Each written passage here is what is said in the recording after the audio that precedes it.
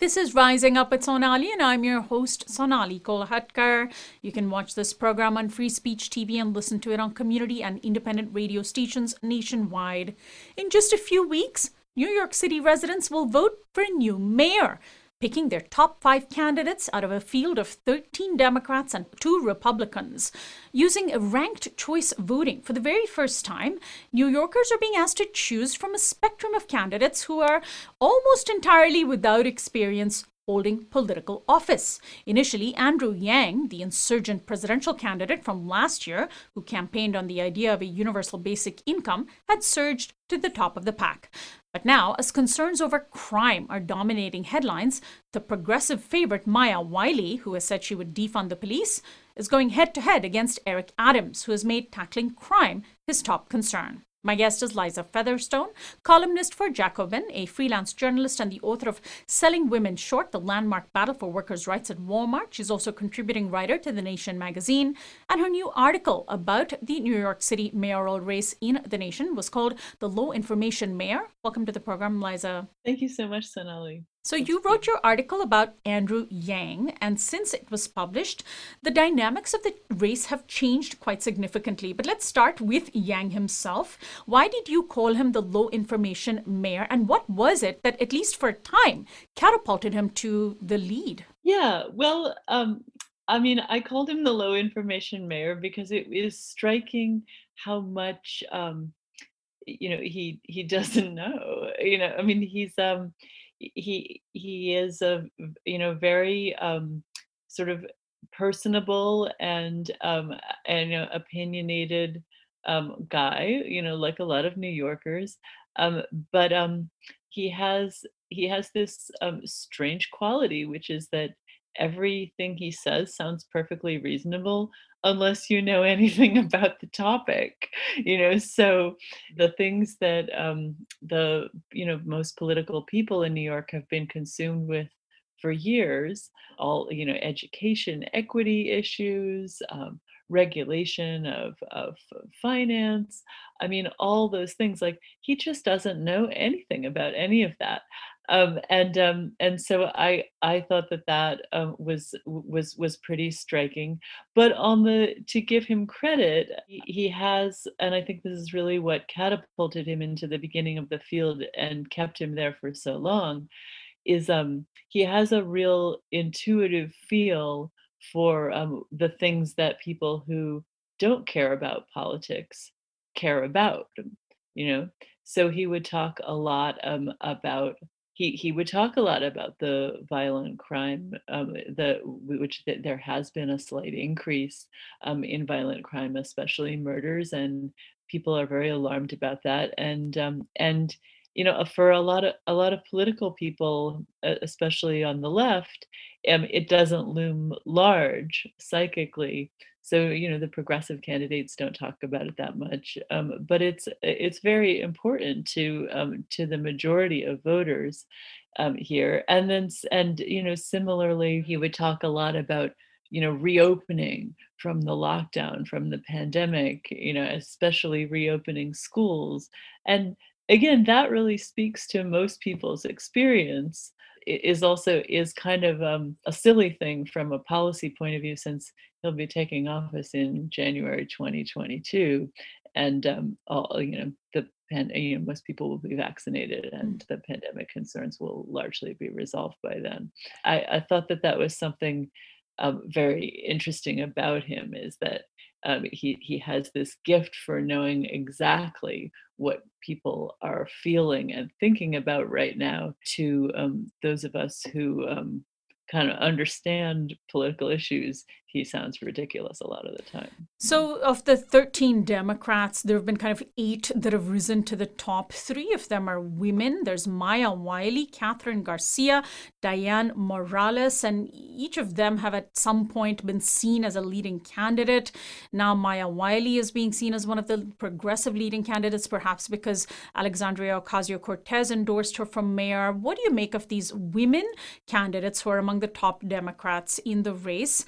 Are they, are they sort of, is it a progressive dream to have this many pretty highly qualified women candidates who are also fairly progressive in various ways? It's one of those things that looks a little better from afar than up close, the field of women candidates in this race, I'd say. First of all, the fact that the women were eclipsed for so long by these wildly mediocre and unqualified men was outrageous. I mean, that Andrew Yang was surging in the polls for so long when, someone like Catherine Garcia, who's had extensive experience in government and really knows what she's talking about. Well, that's kind of insulting, but and also he and Yang would repeatedly say that he wanted her to be his deputy mayor, which is also pretty Very insulting. patronizing. Ugh. Yeah, very patronizing.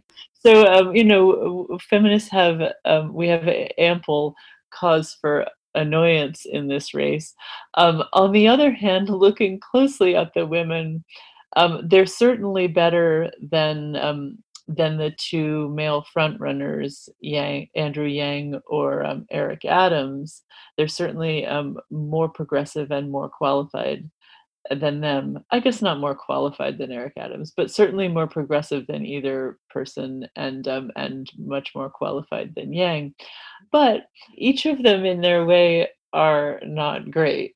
So, Catherine Garcia, who really want to love because she is so experienced, and I firmly believe that government functioning smoothly is such an important thing that the left often underrates. That for anything that we on the left want to accomplish, people have to have a faith in government. People have to believe that things are really going to work, that And their it's an garbage. underrated aspect of progressive wish list issues. Yes, exactly, it is. And so, for that reason, the fact that she has run the sanitation department, I mean, people really want if people's garbage is not picked up, people are not gonna, buy any of your more utopian ideas. So I really think that, I like her for all that. Unfortunately, her actual politics are pretty neoliberal and technocratic. I mean, pretty neoliberal in very disturbing ways. New York City's tenant laws have recently gotten much more progressive. We've seen a lot of reform on renters' rights in recent years. And she's really not for all that. She is not a friend to the tenants. She's expressed a lot of sympathy with the landlord class, and I think she would be a real ally of big real estate, which is really one of the, if you look at what the sort of big special interests are that the progressive forces have to fight hardest in New York City politics, it is the real estate industry, whether it's on renters' rights or zoning issues, or anything else. Her affiliations there and her loyalties there are disquieting, to say the So least. there's the issue. There's real estate and housing. There's education, which Yang likes to think he's some expert on, and then there's the issue of crime and police. And New York City was a flashpoint, was a very, very important site of the protests, Black Lives Matter protests after George Floyd's killing last year. The NYPD was shown to have absolutely violated people's rights in a very serious way. And now there's a crime surge that is bringing the issue of police back into the forefront. Tell me about, as we continue our discussion on the women in the race, tell me about Maya Wiley's position. She has gotten into trouble for calling for defunding the police in a wealthy neighborhood with private security. Yes, I mean, I have no words for how upsetting that is. I mean, so she has really enacted kind of the worst caricature of what of like a conservative's idea of a progressive would be by calling very important, very good, one of the things that a mayor actually can do. And it's now come out that her fancy neighborhood has a private police, private security patrol that neighbors can pay into. And she and her husband have paid into this at various times. So to advocate defunding the police, but participate in your own form of privatized police, like privatized police for the very privileged, I mean, it is so embarrassing. I mean, I would say I am more or less a Maya Wiley supporter, but it is appalling and disturbing, and it is indicative to me of how much particularly in this mayor's race, the progressive side really needs to get itself together around policing and crime So, what conversation. about Eric Adams? Is he someone who, because he is talking so much about crime and making it a central issue, although he's a Democrat, does he stand a good chance of being of being mayor at this moment? The election is Absolutely. June 22nd, so it's coming up. Absolutely, he does. I mean, he's polling ahead.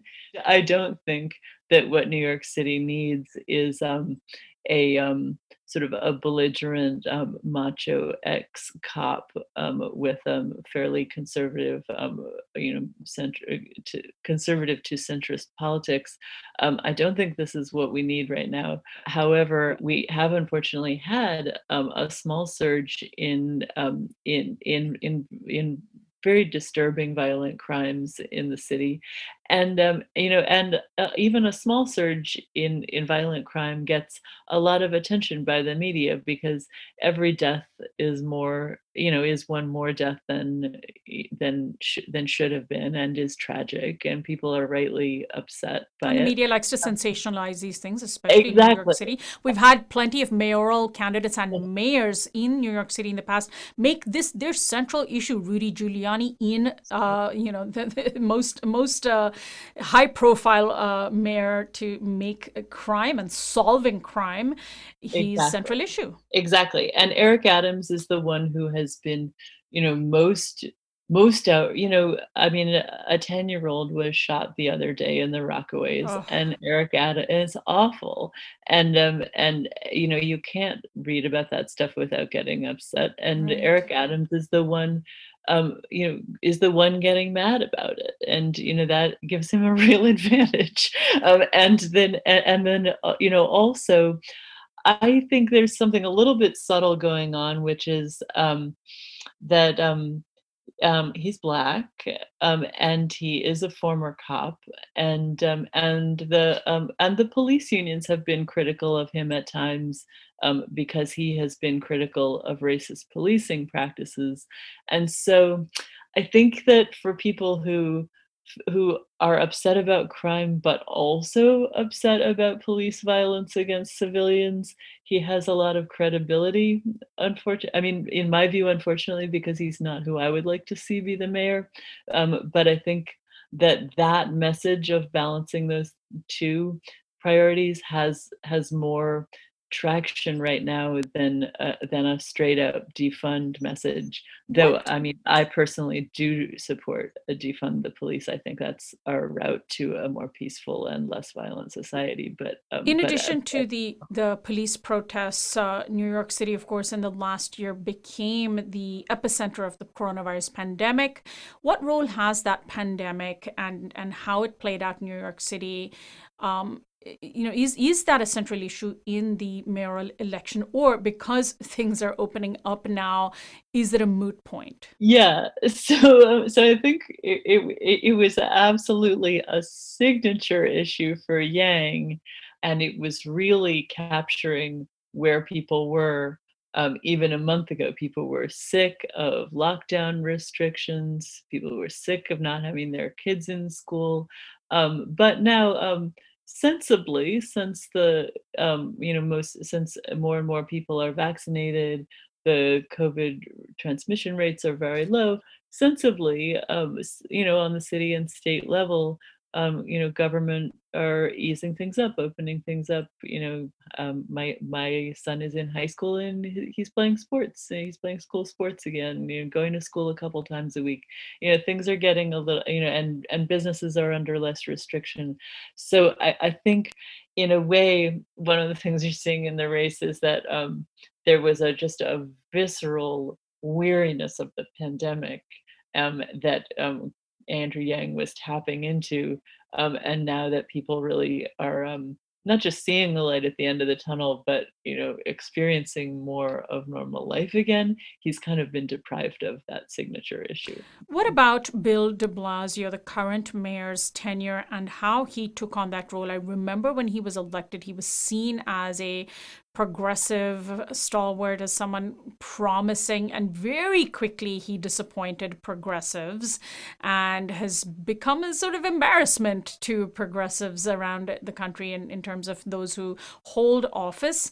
How has Bill de Blasio's tenure affected or not the conversation around who would be a good mayor for the city? Yeah, I mean, I think it's interesting. I think that a sense that De Blasio wasn't a great success does hang over the mayoral race, and it does somewhat tarnish the more liberal or progressive candidates.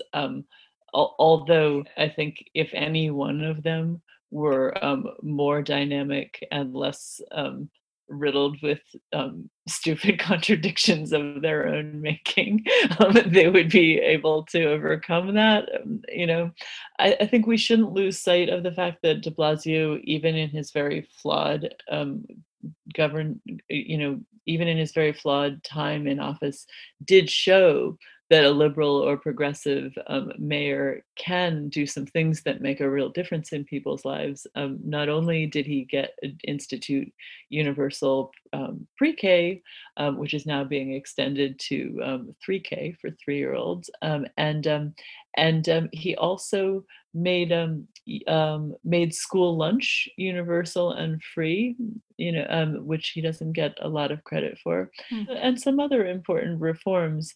He could have accomplished a lot more, and didn't, because he's not that smart, and he has a very kind of narcissistic, Trumpy personality, and just blames everybody else for his mistakes. He was really never able to get out of the pocket of the real estate industry like most New York City mayors. So he had a lot of there's a lot of failures, but I think also there was just a persistent low-level corruption in De Blasio's office, and that kind of thing really, really tarnishes government. Again, like, I mean, people really want to feel like that government is functioning, and that it's And they want to have trust in it. yeah, and want to have trust in it. And some of these progressive candidates are a little shady. Diane Morales, Hmm. for example, was found to have taken a bribe, and she was also rated, like an organization that she worked for, that she was a CEO for, was rated one of the city's worst landlords.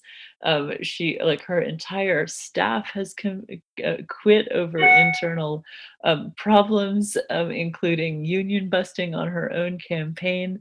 So there's a real sense that, like, oh, some of these people aren't who they say they are, and sort of, so the disappointment and corruption of the De Blasio campaign, unfortunately, seems to be reflected in some of these other progressive candidates. Finally, Liza, for the very first time, New Yorkers will use ranked choice voting to pick not their favorite candidate, but their top 5 favorite candidates. This has long been seen as a more democratic approach to, and how is it all going to work? Yeah, so it's this aspect of it is very interesting. Because of ranked choice voting, we don't necessarily know how all of this is going to play out. Not only are polls in local elections often kind of volatile and unreliable, but polling for this, I mean, we don't really know how the the factor of who might rank Andrew Yang third is going to play out here. So that's one effect is that it's very unpredictable. Something else is, um, I mean, I personally, I like the idea of ranked choice voting, especially for general elections. It would be nice if, as a voter, you didn't always have to game the system by, oh, well, who is going to be the most viable to beat the person I don't like? Right. Wouldn't it be nice if you could just vote for whoever you thought was the best person, and then just like rank all the people that you found acceptable? Like, I like that idea, and it seems like it would strengthen alternatives and insurgents. The studies on it show, though, that that is not the case. That actually it tends to favor the most centrist candidates in outcome, because those are the people that everybody can live with at Oh. some and will rank someplace, you know? Yeah. Um, that's really would just kind of replicate the system we have, right? Where centrists are generally at an advantage. Mm. So for example, Australia has ranked choice voting, and they have consistently neoliberal centrist government. And Goodness. Well, so and yeah, if you think about the mechanism, I guess that does make sense. yeah. But I always bought the Green Party propaganda on it. Well, Liza, I want to thank you so much for joining us today. We'll post a link to your article about Andrew Yang in The Nation from our website, and we'll certainly see how things play out on June 22nd, which is when the mayoral race is. Thanks so much. Thank you, Sonali. My guest has been Liza Featherstone. She's a columnist for Jacobin and the author of Selling Women Short, the landmark battle for workers' rights at Walmart, also a contributing writer at The Nation magazine. And her latest article about the New York City mayoral race about Andrew Yang was called The Low Information Mayor. I'm Sonali Kolhatkar. We're online at risingupwithsonali.com, where you can sign up for our newsletter and watch all our video interviews. Find our audio podcast on iTunes and Spotify, and follow us on Facebook, Twitter, and Instagram at RU with Sonali.